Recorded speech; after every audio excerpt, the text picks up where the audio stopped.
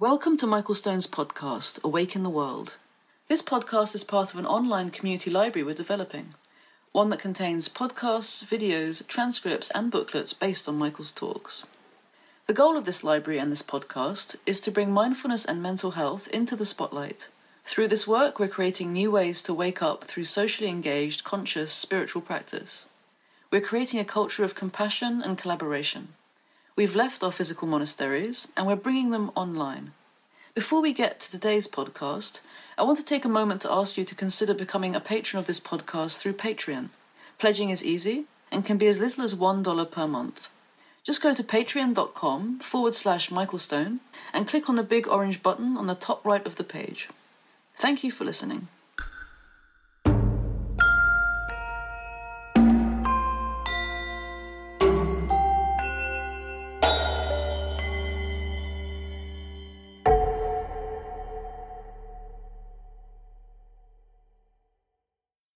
Good evening.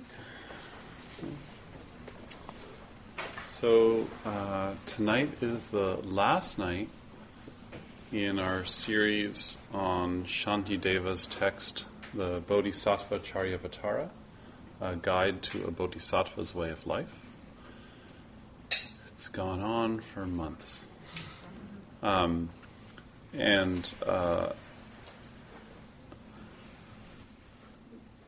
The 9th chapter it's impossible.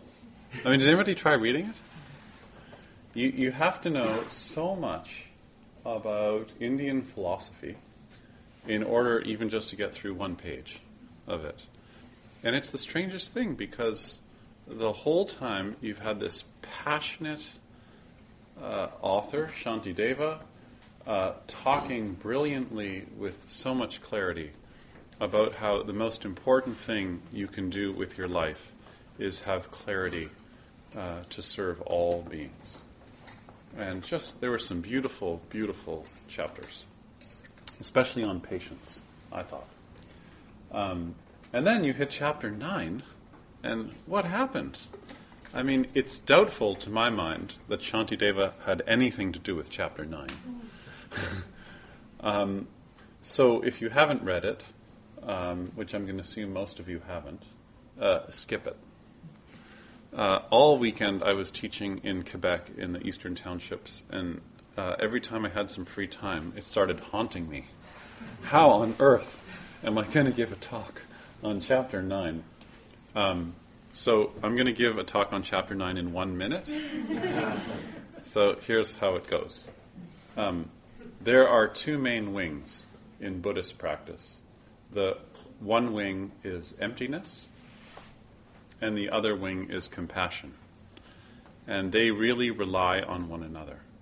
I always thought if Center of Gravity ever made T-shirts, they would say emptiness, compassion. Not colon.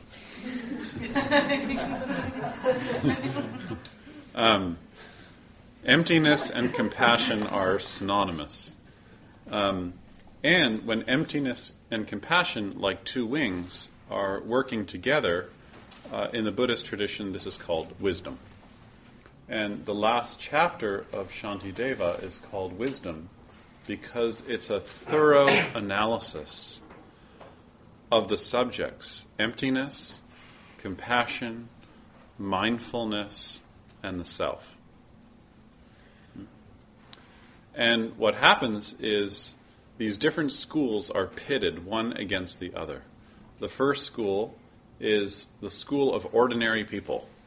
And the basic idea is that there's these ordinary people, maybe you've seen them, they walk around, they think their lives are real, they buy things, they sell things, they marry each other, they have babies, they die.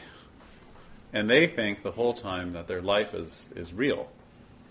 And then you have another school, which is the very early school of Buddhist followers called the Abhidharma school, or in Pali, the Abhidhamma.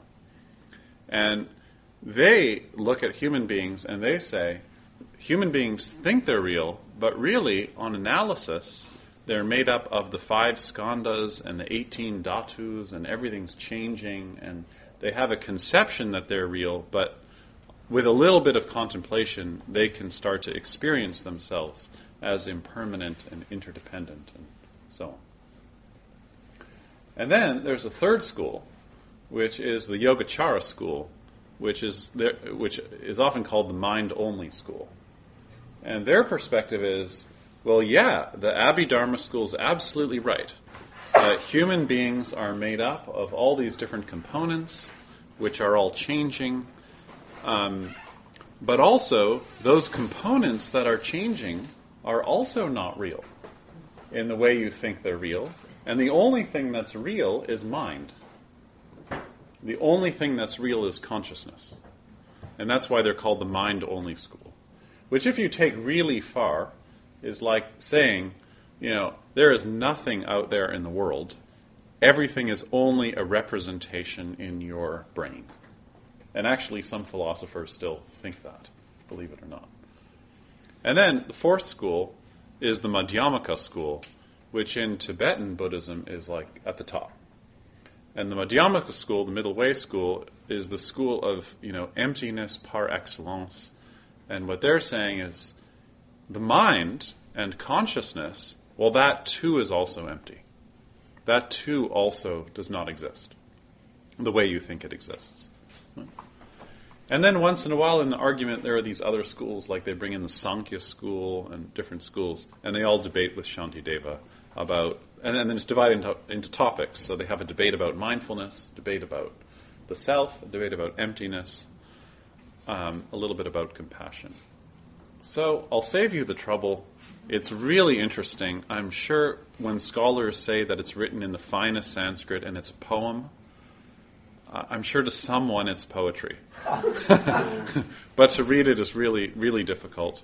And if you're following the Stephen Batchelor version, it's even worse, because Stephen Batchelor doesn't just translate it, he explains the background of each school, and it's just a disaster.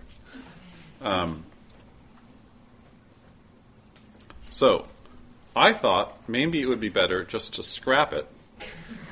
And instead of talking about how 4 different schools understand mindfulness, emptiness, and the self, that we could talk instead about how 4 different kinds of personalities experience emptiness, the self, and mindfulness.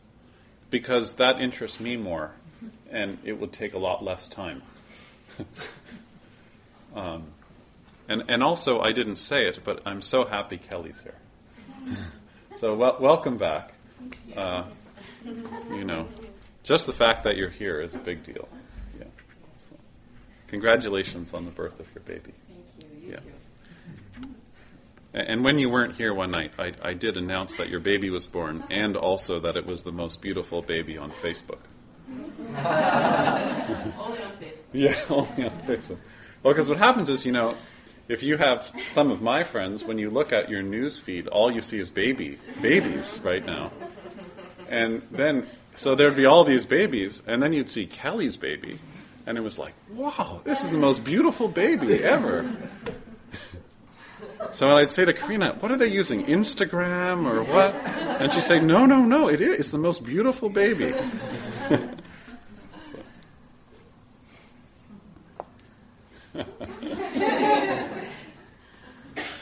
It's true.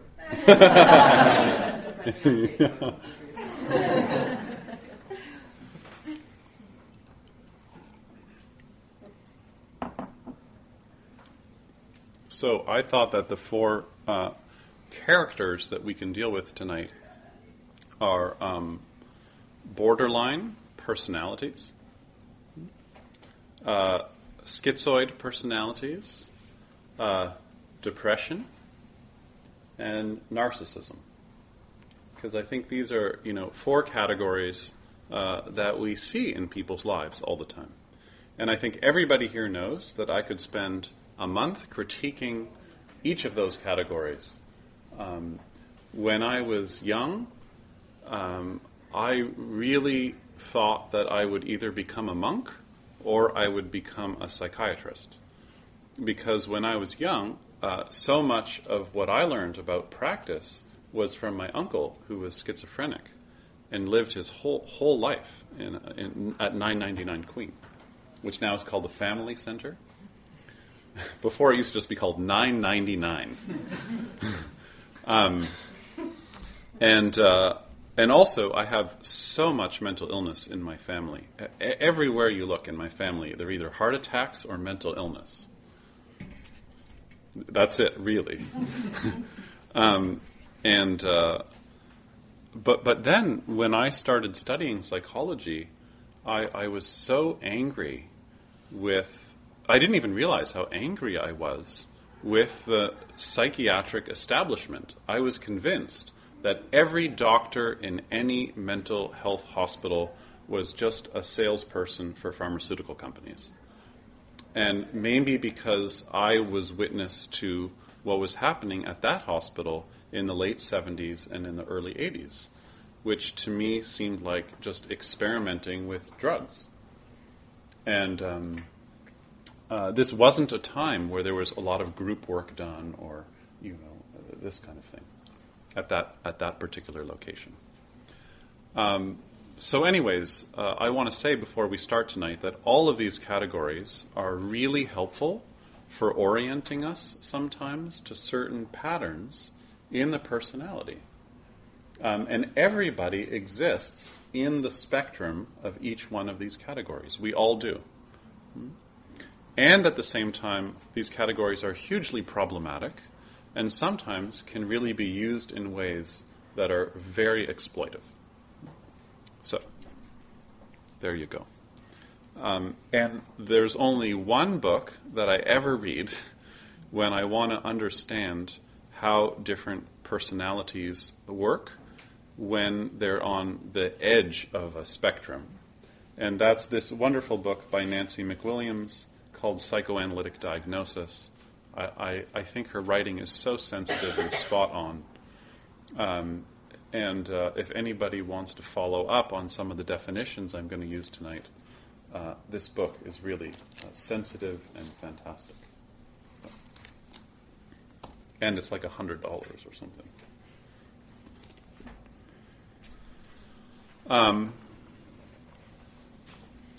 At the beginning of class tonight, I reminded you that when you meditate, it's important that you distinguish between the realm of self-consciousness and the realm of mindfulness. And maybe I have to repeat this over and over for the next few months because it's really important. And you might not even realize how important it is until you're actually testing it out in your practice. Because if I say to you, are you paying attention to your feelings and your thoughts and so on, you'll of course say yes. But the tendency is that you're saying yes because you're paying attention to it, but within the frame of a self.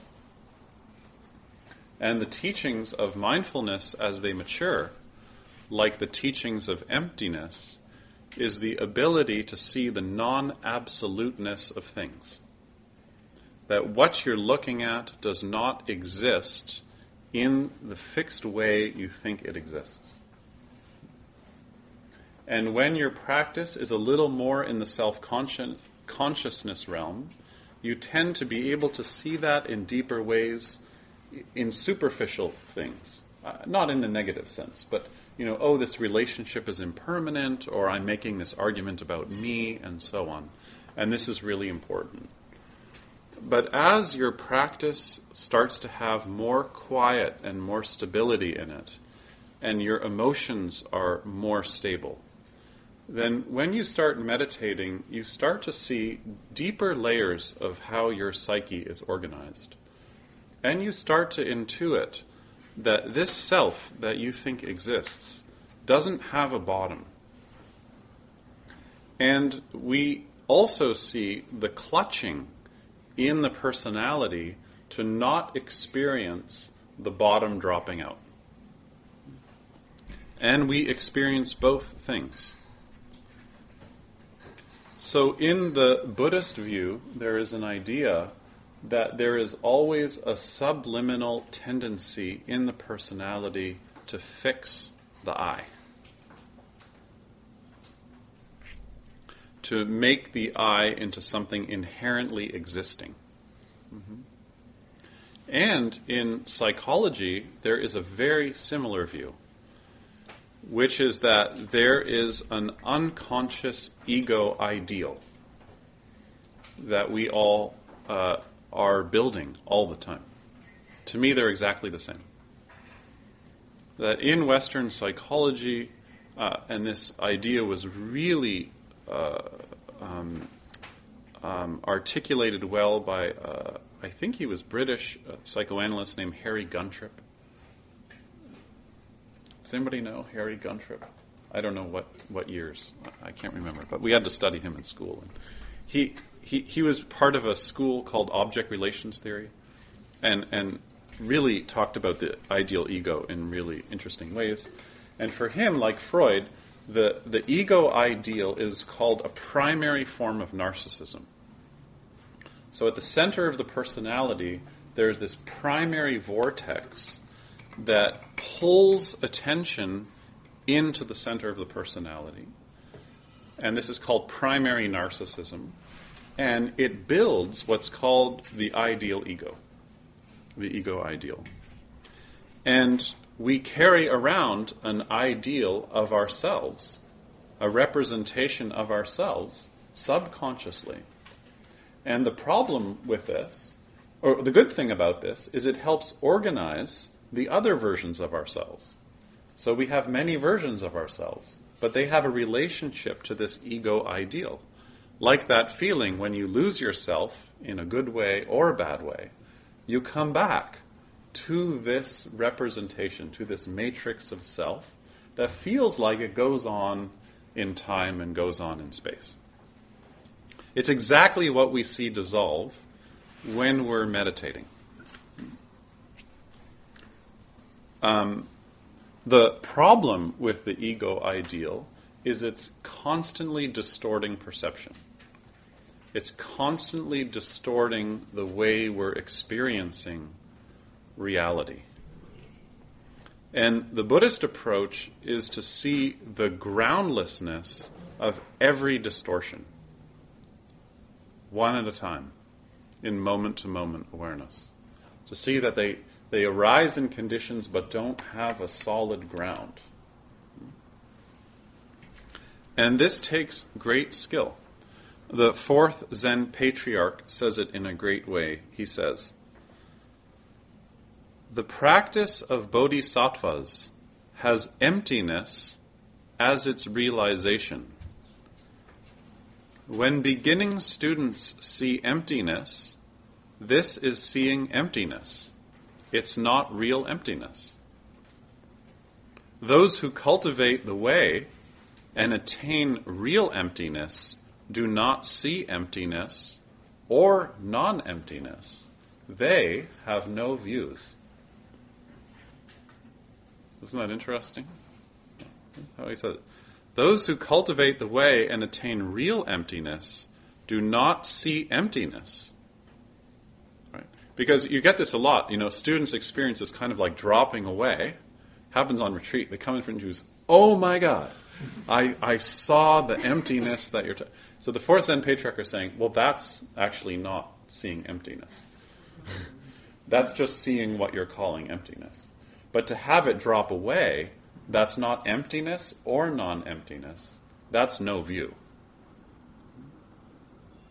No view. So you can see that when you start to intuit that at an unconscious level, the personality has to organize to maintain the ego ideal, because you don't recognize yourself. It's like, do you remember in the chapter earlier where the Dalai Lama had this great commentary when he said, when your mind gets still, you probably just want to fall asleep, because your mind doesn't recognize your mind. Right? It doesn't even know what to look for, so it just goes to sleep. It's a really interesting insight. So, when we're talking about meditation at this level, there's a very deep reorganizing of the personality that's taking place. And so, there are lots of dangers. There are lots of dangers. And it's important to know the dangers. There is a friend of mine named Willoughby Britton, who I've talked about quite a bit, who does tremendous research on the dangers of meditation practice. She calls it the dark side. And last year, she was invited last summer, 2 summers ago, to present her research to the Dalai Lama, who was very interested in her research. And so she said to the Dalai Lama, like, here's the research. She spent an afternoon explaining it all. And then she said, what do you think? Look at all the negative places that people are ending up, all these dark places, from, deep retreat practice. And the Dalai Lama said, I was just invited to give a blessing at a new temple in India, in southern India. So I went to the temple to give my blessing during the opening, and while they were performing the ceremony, I noticed that there was no library there. So I turned to the head priest and I said, where is your library? And he said, we don't have a library. And he said, well, then I can't bless the temple. So this is an interesting story. Because I think what happens is many people, they jump into practice with no view, with no study, with no understanding of the maps of practice. So I think it's really important that we bring together, which is beyond this evening, by the way, we bring together the traditional maps of practice that the Dalai Lama is inferring here, that are in the library, with Western understanding of maps of different personality structures. And I think until we do that, we're going to be applying Mick meditation, across the board, thinking it's good for everybody, and we're going to miss people.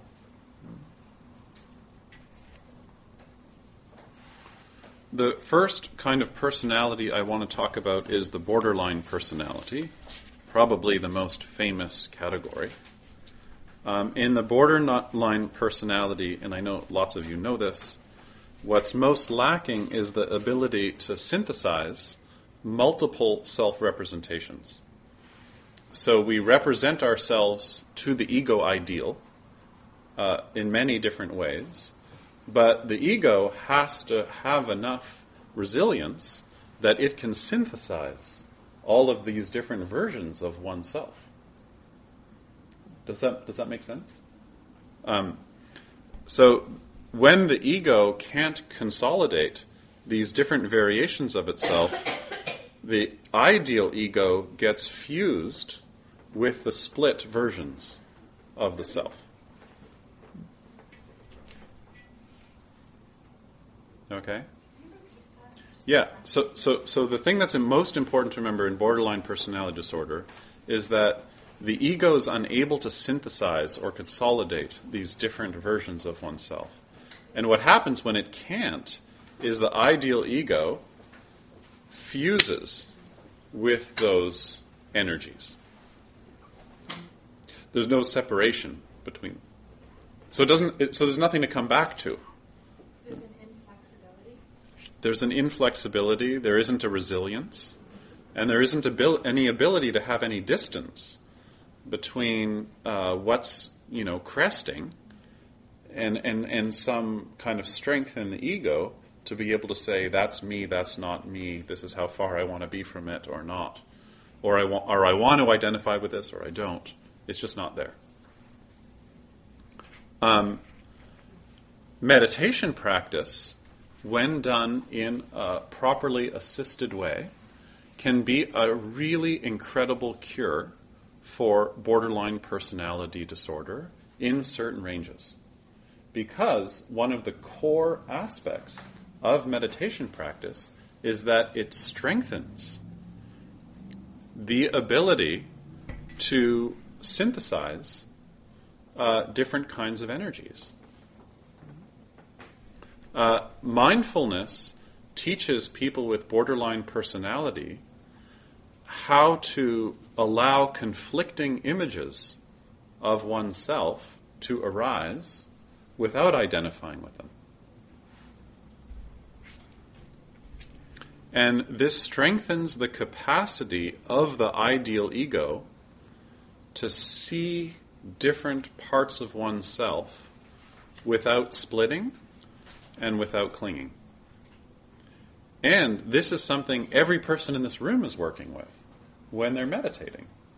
But for someone with borderline personality, this feels like life or death, really.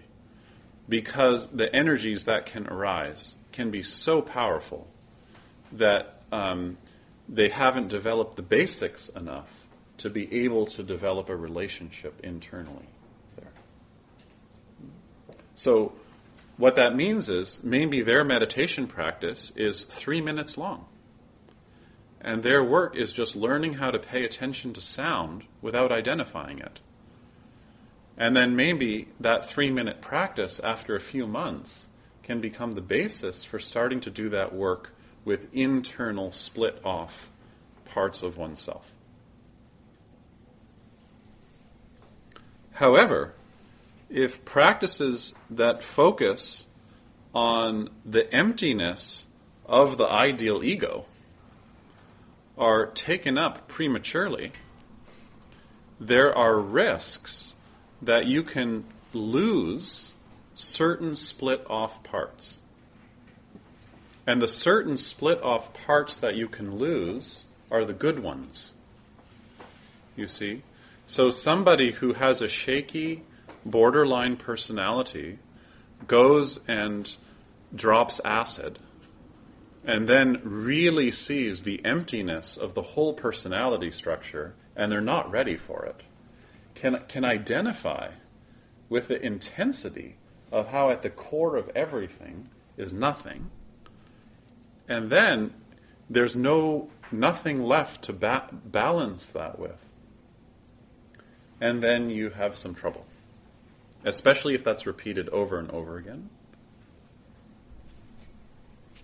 And then destructive images can take over. And really negative thoughts can take over. And this can create depersonalization or even a loss of identity in a negative sense. So that's one of the reasons why any of you who come here regularly know that I'm constantly criticizing spiritual practices that focus on getting rid of the ego. Because nowhere in the literature do we ever talk about getting rid of the ego. This is considered a really bad thing. The ego is sacred, but practice allows us to really see its non-absoluteness in a way that's embodied. But you need a healthy functioning ego, and here's an example of it. Or example of someone who doesn't have that. So maybe I can just go through these and then we can talk together about them. The next category is narcissism.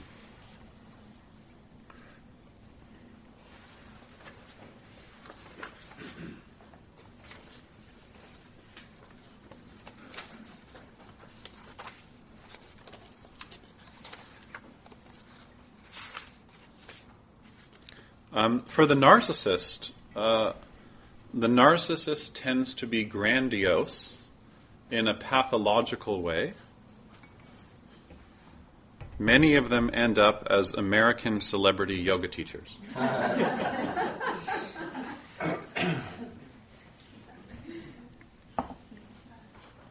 They project negative versions of themselves and their aggression onto other people. So they don't own their own negativity. And they only see it in other people. They don't own their own aggression. They only see the aggression of other people. So there is a major split inside of them. And the only way that they can heal that split is through the admiration of other people. When they feel that other people admire them, then that split, that wound, feels like it's healed temporarily, except it doesn't work. So they have to create a life where they only surround themselves with people who admire them. And you see this so much in guru culture, where the teacher surrounds themselves with yes people who have to dig out holes under their own bodies, so they're always lower than the teacher. So the mound that the teacher is built on is built from the earth that the students have dug out from under their own feet. Sorry, I'm a little sensitive to this. When the narcissist senses any change or deep transformation in their meditation practice, the result is arrogance.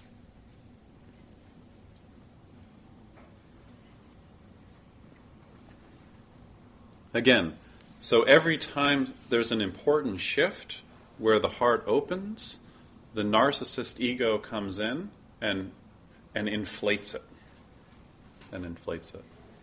Now, I have to say, because I work with so many people, and maybe everybody who's a therapist or a teacher feels this way, but the narcissist personality to me is the hardest one to work with, because it's so valued in our culture, actually.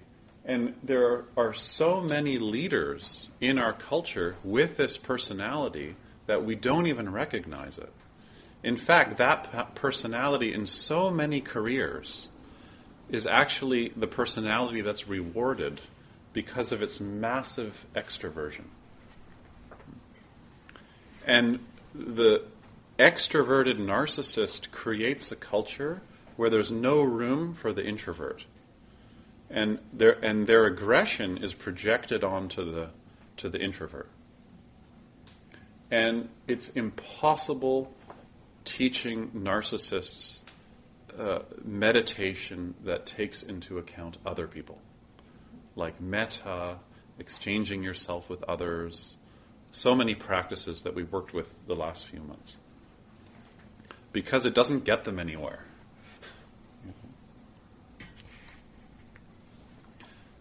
The next two I want to focus on in more depth. How's our time? The third personality I want to talk about is the schizoid personality. Schizoid is someone who feels emptiness as an innate quality. It makes them different from other people. Let me read to you, because Nancy McWilliams can do this much better than me. By the way, I don't know if anyone here is... She does come to Toronto sometimes and teaches workshops, and she's a really, really good teacher. Clinical experience suggests that temperamentally, the person who becomes schizoid is hyperactive and easily overstimulated. Schizoid people often describe themselves as innately sensitive, and their relatives frequently mention their having been the kind of baby who shrinks from too much light or noise or motion. It's as if the nerve endings of schizoid individuals are closer to the surface than those of the rest of us. There's lots of studies done about how some babies who seem to have this schizoid structure that can be recognized early on, when their parent comes to hug them, they get really stiff. So that when warmth comes towards them, they withdraw. And of course, this can be worse if there's a poor fit in the bonding of that type and the caregiver. Specifically, he or she is preoccupied with avoiding the dangers of being engulfed, absorbed, distorted, taken over, or eaten up. A good example that I heard of schizoid personality is someone who in group therapy so the group is sitting in a circle, kept having the fantasy that the shape of the circle was a C and them. And if they exposed their vulnerability or how they really felt, the circle would become an O and would eat them up.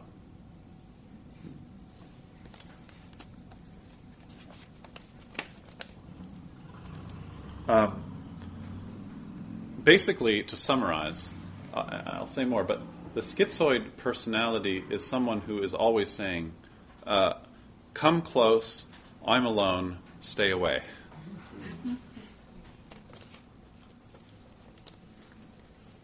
And you know, they're always trying to preserve their safety somehow. The schizoid person does not experience appetitive drives as coming from within the self. Rather, the outer world feels full of consuming, distorting threats against their security and individuality. Effectively, one of the most striking aspects of many high-functioning individuals with schizoid dynamics is their lack of common defenses. They tend to be in touch with many emotional reactions at a level of genuineness that awes and even intimidates their acquaintances. It's common for the schizoid person to wonder how everybody else can be lying to themselves so effortlessly when the harsh facts of life are so patent. Part of the alienation from which schizoid people suffer derives from their experiences of not having their own emotional, intuitive, and sensory capacities validated, because other people simply don't see what they do. The ability of a schizoid person to perceive what others disown or ignore is so natural and effortless that he or she may lack empathy for people who are less lucid, less ambivalent, less emotionally harrowing in the world of their peers. So in other words, their boundaries hardly exist. Of course, the far end of the schizoid personality is schizophrenia. And one interesting footnote that just occurred to me is that there's a lot of research being done right now about healing schizophrenia with food.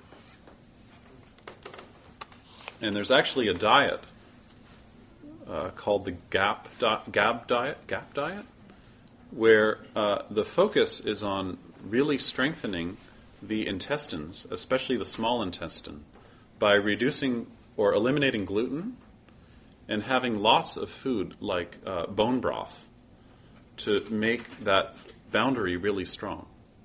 And the basic idea in working with schizophrenia and food is taking these internal membranes that are important boundaries and making them really strong. And, you know, research shows that one of the best ways to get the small intestine to be strong is no gluten, lots of broth, lots of, beef broth. So this is a very interesting thing. Sorry to you vegans.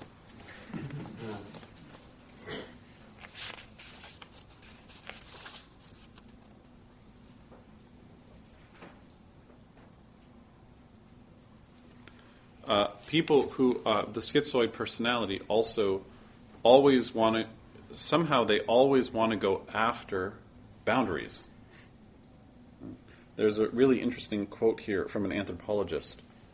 Cross-cultural research shows that schizophrenics generally seem to gravitate towards the path of most resistance, tending to transgress whatever customs and rules happen to be held most sacred in a given society.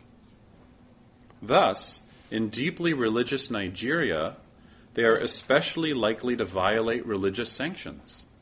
In Japan, to assault family members. So isn't that interesting that cross-culturally, this personality structure tends to go for transgressing boundaries. Anyways, it's interesting, and I want to spend the whole evening on this, but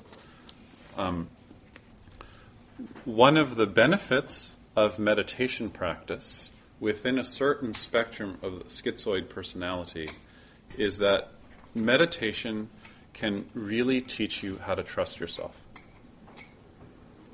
it really teaches you how to trust boundaries and build boundaries within oneself. And almost all of the young people that I've ever worked with as a meditation teacher have been sent to me by their parents because their parents think they're schizophrenic. I can't believe how often this happens. A young person arrives at the door, and I say, we talk. My parents are making me come here. Why? Because I'm schizophrenic. So, the danger of meditation for somebody who has a schizoid personality is believing that one has no feelings. Or or the fact that things are impermanent means they absolutely don't exist. So you take impermanence and it's permanent. And it's an amazing thing what happens when you can work with someone in a way that lets them start to see that there is a place in their own body, or there is a part of your breathing that you can trust. Like when I work with kids, I always say, your breath is your best friend. It's always loyal. It's never going to abandon you. And when it does, don't worry about it.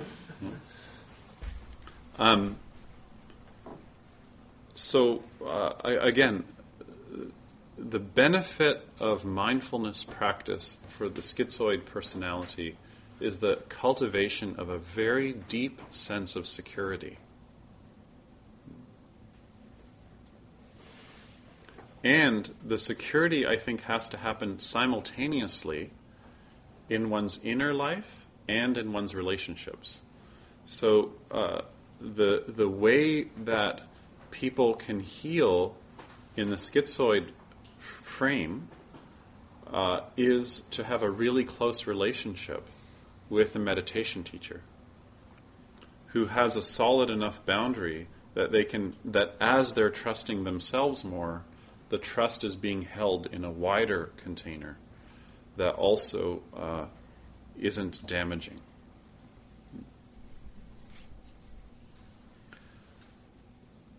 Okay, the last category. Isn't this more interesting than the 4 schools of philosophy in 9th century India? We'll do that in 2 weeks. Is depression. For the depressed person, emptiness, or their understanding of emptiness, or hearing about the Buddhist idea of emptiness, gets experienced as just 1 inch beyond loneliness.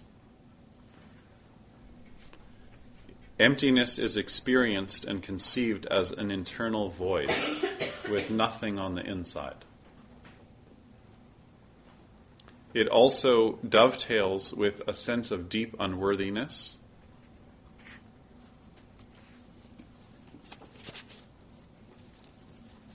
Here is what Nancy McWilliams says. There is no doubt what clinical depression looks like. Many of us have had the bad luck to have suffered one. I just want to say something here, is that whenever therapists talk about depression, their tone changes and they talk to you, the reader, because it's unbelievable what the statistics are around therapists and depression, because most therapists are depressed.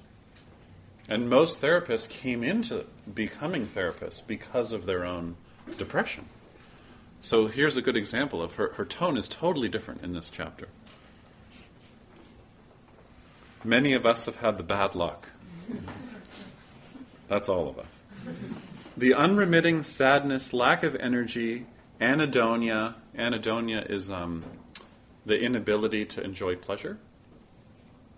And vegetative disturbance, which is a fancy way of not eating, or sleeping, or self-regulating, are unmistakable.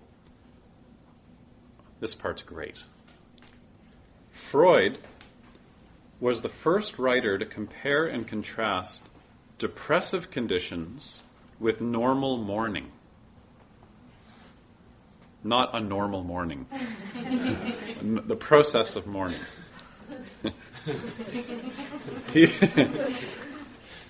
He observed that the significant difference between the two states is that in ordinary grief reactions, the external world is experienced as diminished in an important way. Right? So when you're mourning in grief, the external world feels like it's changed. Obviously, someone has died. Someone is not there. In depressive conditions, what feels lost or damaged is a part of oneself. In some ways, then, depression is the opposite of mourning. People who grieve normally do not get depressed, even though they are pervasively sad during the period that follows bereavement or loss. Given the intended audience of this book, the phrase "those of us" may be particularly opposite, since if professional impressions are trusted, a substantial proportion of psychotherapists are characterologically depressive. I just wanted to read that part. Because we naturally empathize with sadness, we understand wounds to self-esteem, we seek closeness and resist loss, and we ascribe our therapeutic success to our patient's effort and our failures to our personal limitations. Also, just a few side notes. Depression really runs in families. Depression is characterized by a deep inner sense of hate, which in the olden days used to be called sadism. And lastly, people who are depressed don't get angry. People who are depressed, depression used to be characterized as internalized anger, or really repressed anger. But people who are depressed, when it's time for them to feel angry, instead of feeling anger, they feel guilt. Because it's their fault. The author William Goldman once quipped to an interviewer, "When I'm accused of a crime I didn't commit, I wonder why I have forgotten it."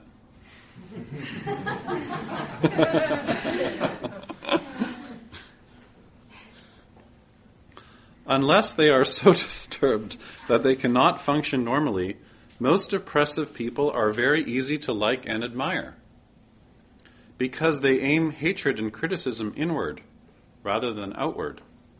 They are usually generous, sensitive, and compassionate to a fault. Because they give others the benefit of any doubt and they strive to preserve relationships at any cost, they are natural appreciators of therapy. Depressive people love therapists. What can I say? The cure for depression in terms of meditative practice is to use practice in a way where you can really contact the good. In Mahayana Buddhism, this is called Buddha nature. That at the bottom, you are really good. The difficulty in doing that, as I spoke about with narcissism, is that we're in a culture that favors the negative. Why is it that all of us in our psyche, in this room, have such an easier time going down the old roads of thinking that are negative? Why is that? Why are we culturally doing this in our brains? So meditation works against that. Because meditation shows you that at the bottom you're not good or bad. And the experience of that is good. Also, the therapeutic value of meditation for somebody who's depressed is that it teaches you how to open to a much bigger range of feeling. Because one characteristic of someone who is depressed is they don't feel anything. And that's why therapists know that when you're working with someone who's depressed and they actually start really making contact with feeling, that the depression's moving. But sometimes depression has no feeling, but a lot of ruminating. The last thing I think that's really important about meditation practice, and also please bear with me, I wrote this in 2 days, and I'm sure all this can be expanded and will be expanded in more detail, but I've always wanted to think about this. So maybe some things I might say might be sloppy or really overstated or grandiose or schizoid, narcissistic, depressive, or borderline. Well, for sure, it's all borderline. But the last thing that I think is really helpful about meditation practice with people who are depressed is contact with the body. Is bringing that whole ruminating energy into the body.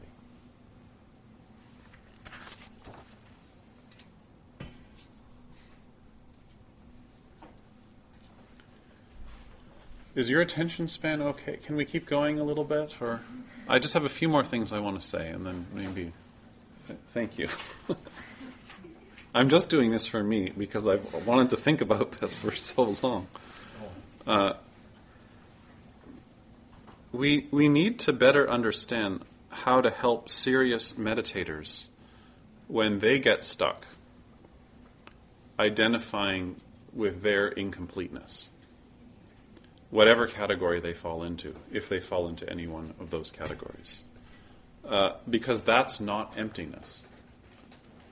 The goal of emptiness as a meditative technique is to examine the fundamental misperception that there is a substantial self, that there is an inherent self.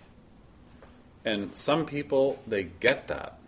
They have experiences in meditation practice where they really see it. Other people are just meditating in the self-conscious realm with once in a while a few blips outside of it. And the only way they're going to see that is long-term practice. And this is what I'm a proponent of. Long-term practice. There is a danger for all of us because we're all prone to ignoring the way the self is falsely constructed. And the way we ignore it as meditators is resting in tranquil states and not using those tranquil states to actually look closely. That's why earlier we talked about shamatha and vipassana, that you use the calmness of practice to then go looking around. And that's why working with teachers is so important, because teachers can recognize, oh, now there's some calmness. Okay, now let's introduce this. Or, oh, let's not introduce this because there's no calmness. Meditation offers a really safe harbor because it reduces stress. And then it's easy just to hang out in the harbor. But that harbor is just a base that we can use to keep exploring. See? And then something happens that many of you know, where suddenly you say, oh my God, I never really could see that. I mean, I knew that, but I didn't know I could see it like that. So when we recognize our misconceptions, we really start to see how they were influencing us. But we couldn't see it until we got there, and you can't think your way into it. Every year this happens to me, I have to admit. I hit a phase and I think, oh, I can stop practicing now.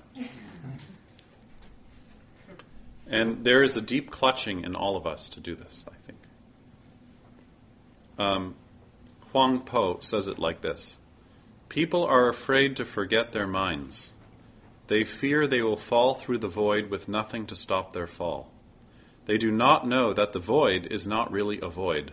It's the realm of the real Dharma. That's the realm of the real Dharma.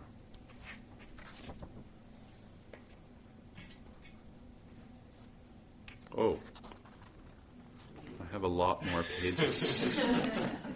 There's a whole section on Lacan. Here's what Jacques Lacan says about the ideal ego from 1966. The infant assumes an image creating the mental permanence of I. That's his definition of the ideal ego. So the infant assumes there's an image, creating a mental permanence of itself, so a representation. This form situates the agency of the ego in a fictional direction, creating the illusion of autonomy. So it situates the ego in a direction that then builds itself as fiction, creating this illusion that the ego is autonomous.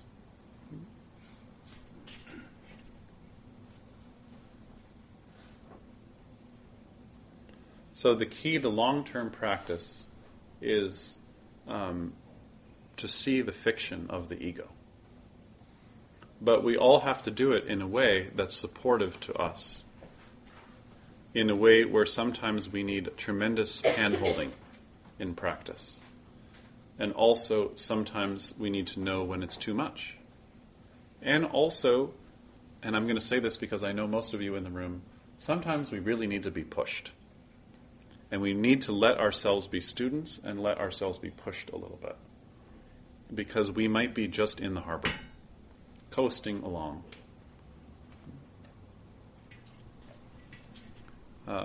If you have a good balance of emptiness and compassion, these two wings, you can go much further than you think. They're two wings, after all.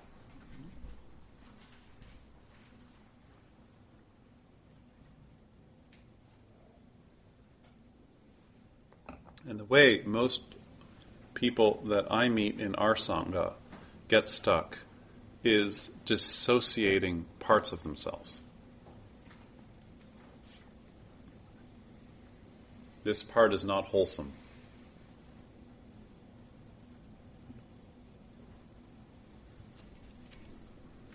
Compartmentalizing.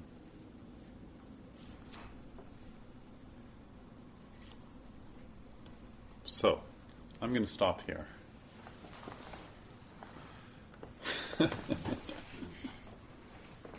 So thank you for letting me, go through this. I know it's not exactly what Shantideva said, but I mean, Shantideva couldn't possibly think that us barbarians were studying his text, So, what do you hear? What do you hear in all this? I mean, certainly some of what you heard tonight must touch a chord for yourself and family members and friends and ways we've all been stuck. What's that? Diagnosing people. Yeah. Oh, that's why I don't get along with them. Yeah.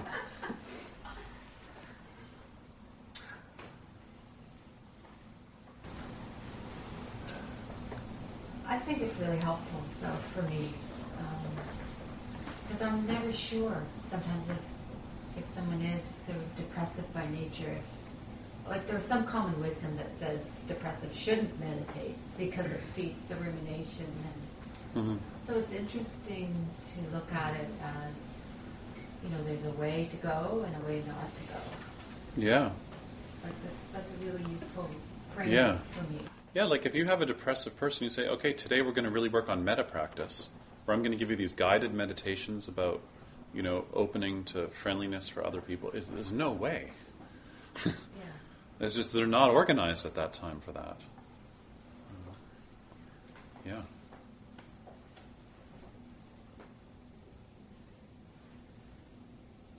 Who knows? Maybe in 50 years, all meditation teachers in North America will have really good manuals and libraries.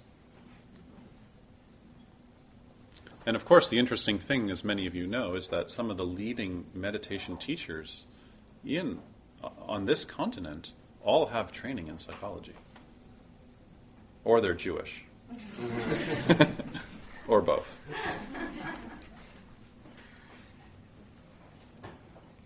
Someone else. Yes. I think it's tricky, though, because I personally know someone with PPD, and I think you see elements of all of those things in sort of a personality disorder. Yeah. And so it's like how do you work with that, and how do you like I know self-medication is like a big thing, or people on meds, and like then with meditation, or if a meditation teacher doesn't know about all that stuff, or the person's say doctor. Mm-hmm. So it's like it just seems really messy to me. Yeah. I mean, that's one of the reasons why when we have retreats, we, as many of you know, we have a very in-depth questionnaire. And what meds are you on? But nobody is this. Nobody is schizophrenic. You know, from a Buddhist perspective, schizophrenia arises as a disorder in certain conditions. Like many of us know, if you have friends or yourself has suffered from one of these conditions, that there are certain external factors that aggravate them. Yeah. Like, for example, drinking binges or separate a breakup. I mean, people are most insane in breakups. You know, the narcissist can be incredibly grandiose. The borderline personality has fallen apart. I mean, we've all seen this, you know. So then certain conditions come together and trigger it, and then it's really helpful to know the signs. And maybe as we all get trained in things like CPR, is that what it's called? I always think of the railway whenever I say CPR. That we should also get trained in recognizing some of these things. So yeah, it's problematic, and also it's orienting.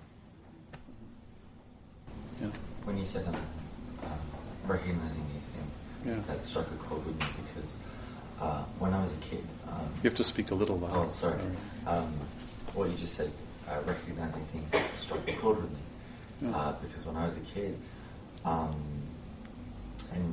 like my dad would come home from work and he was just tired and angry or whatever. That's what it was, and you just interpreted some of these moods. And then I've noticed, I mean, I'm far from a psychologist, but I've noticed in the last couple of decades that this language of being stressed, that we're all stressed. Mm-hmm. Stress is like, it's not just a buzzword anymore, it's just what people are completely accustomed to saying. As is, I'm depressed. So I can never distinguish where like one stops and the other one begins. Like the boundaries seem to bleed. Like who's had a hard day, but who's actually depressed. Right. And that kind of thing. Yeah. Same thing with stress. So I find it just, like a crazy territory. Yeah. I mean, in our culture, anybody who's not making lots of money is depressed. I mean, these words are used in such grand ways. And any thoughts about this and how it relates to meditation, like how meditation can help in certain ways? Yes. Well, I just feel particularly lucky because I just stumbled in on this talk and I've never been here before. Okay. And these are just ideas that I've been flirting with and entertaining for a really long time. So although you felt like you were indulging yourself, I felt like incredibly nourished because these are just like things that I'm just like, So I just felt really, it just felt great that you articulated a lot of things. I particularly like how you said, you talked about meditation. And I think that's like a big theme in my life right now that I'm struggling with within the yoga culture. That a lot of stuff has become like a cultural meme, and I have a hard time with it because it's all about like, let's go to yoga classes, and like I just am getting really lost in that world because I find that it's lost. Although there's like lots of negative drawbacks to guru tradition, I find there's also lost its like individuality component, and I'm finding myself getting lost in this sea of this like sweeping generalization of yoga and meditation. So I thoroughly enjoyed how you broke down that for the different types of personalities, how meditation is this wonderful tool and avenue that is not fixed and can be tailored for each person and guided by somebody who is knowledgeable, who is someone who's holding the space of trust. And I'm just noticing that there's a lack of that in mainstream meditation and yoga culture. So I just really love coming into a space where that sentiment that has been really, that I've been feeling for a long time was really echoed, and I just appreciated that was said. Thank you. Thank you. I know, I appreciate that. Thank you. And it just made me think of a story. Do we have time? I've been talking. Peter Levitt and I were pen pals. He's the Zen teacher who's coming in a couple of weeks. Now we're just phone pals. We're talking every week. We just all afternoon we're on the phone. It's the craziest thing. Anyways, today he called me. He's like, I just finished a retreat. Thank you so much for sending students. I want to tell you something. At the end of the retreat, he's been he's been at this for 40 years. And when you do a Zen retreat, you're wearing robes and everything. He's like, all these new students came. They were all in their 20s. They were all young women. And at the end of the retreat, some older women in our community said to me, did you notice what the young women were wearing on the retreat? And I said, no, I didn't notice at all. They were wearing this stuff called Lululemon. And Peter said, it's the first time I've ever heard of it. What is this Lululemon? Anyways, so he's like, do you know about this?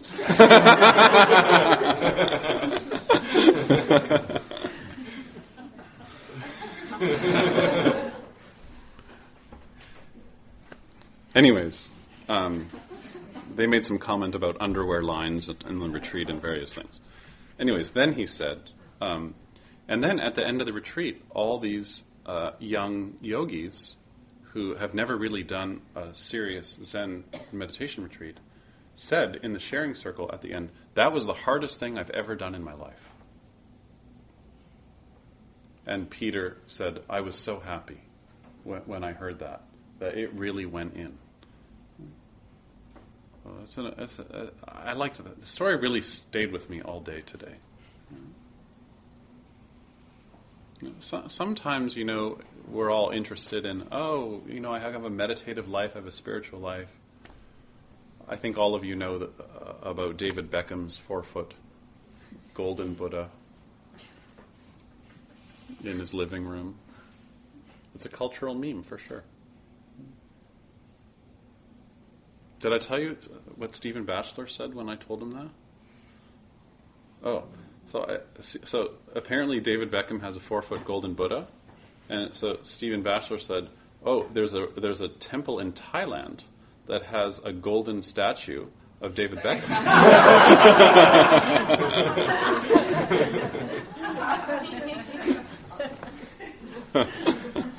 Yes, Lauren. Well, I can only speak from my own experience, but I've been on a number of retreats with you, and they have been the hardest things I've ever done. Yeah. But I think once you do it for a period of time, for a length of time, it's like shedding skin. Yeah. It feels like you shed all of these fixed ideas of yourself, and all of these personality types, it seems to me, are all fixed ways of being. Yeah. So when you sit, it's like it's just getting back to the natural person and shedding all of these fixed ideas of who you are, which I think is a healthy thing. Yeah, that's a great way to say it.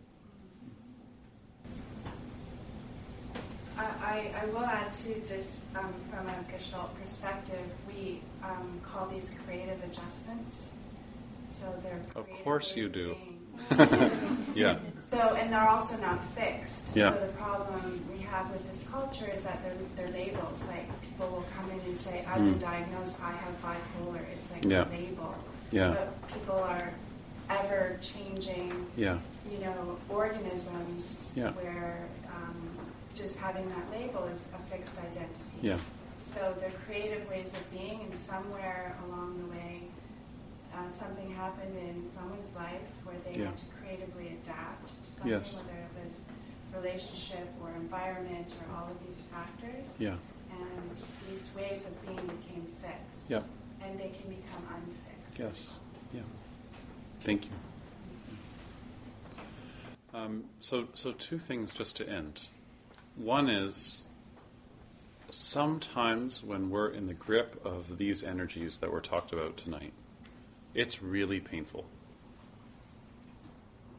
It is. It's really, really hard. And it's really hard if you have a loved one or a family member or somebody you live with who is also sometimes caught in these patterns. And it's really important you know what they look like and how you can support them. And I hope one day, maybe as a community, we think through in better ways how these practices can reach people when they're in those turbulent states. The second thing I want to say, the last thing I'll say, is that meditation retreats and meditation practice is a letting go, letting go, letting go, letting go, letting go. It's a renunciate practice. Not renunciation in the kind of colonial sentiment of renunciation where you give away all your stuff, but renunciation in that you don't hold on to fixed versions of fixed worldviews or fixed self-views. That kind of renunciation. And underneath all that hard work is so much joy. And everyone who's been on a silent retreat with this community knows that sometimes it's really hard. And then, as the last day is coming, there is so much joy, it's like the roof is going to pop off the building. It's amazing. That energy is amazing. So much kindness that comes out of it. So, thank you very much for listening to and allowing me to kind of explore something different for this last chapter. Sometimes, as Matthew Remski says, you just have to rewrite the chapter. Or remix it, sorry.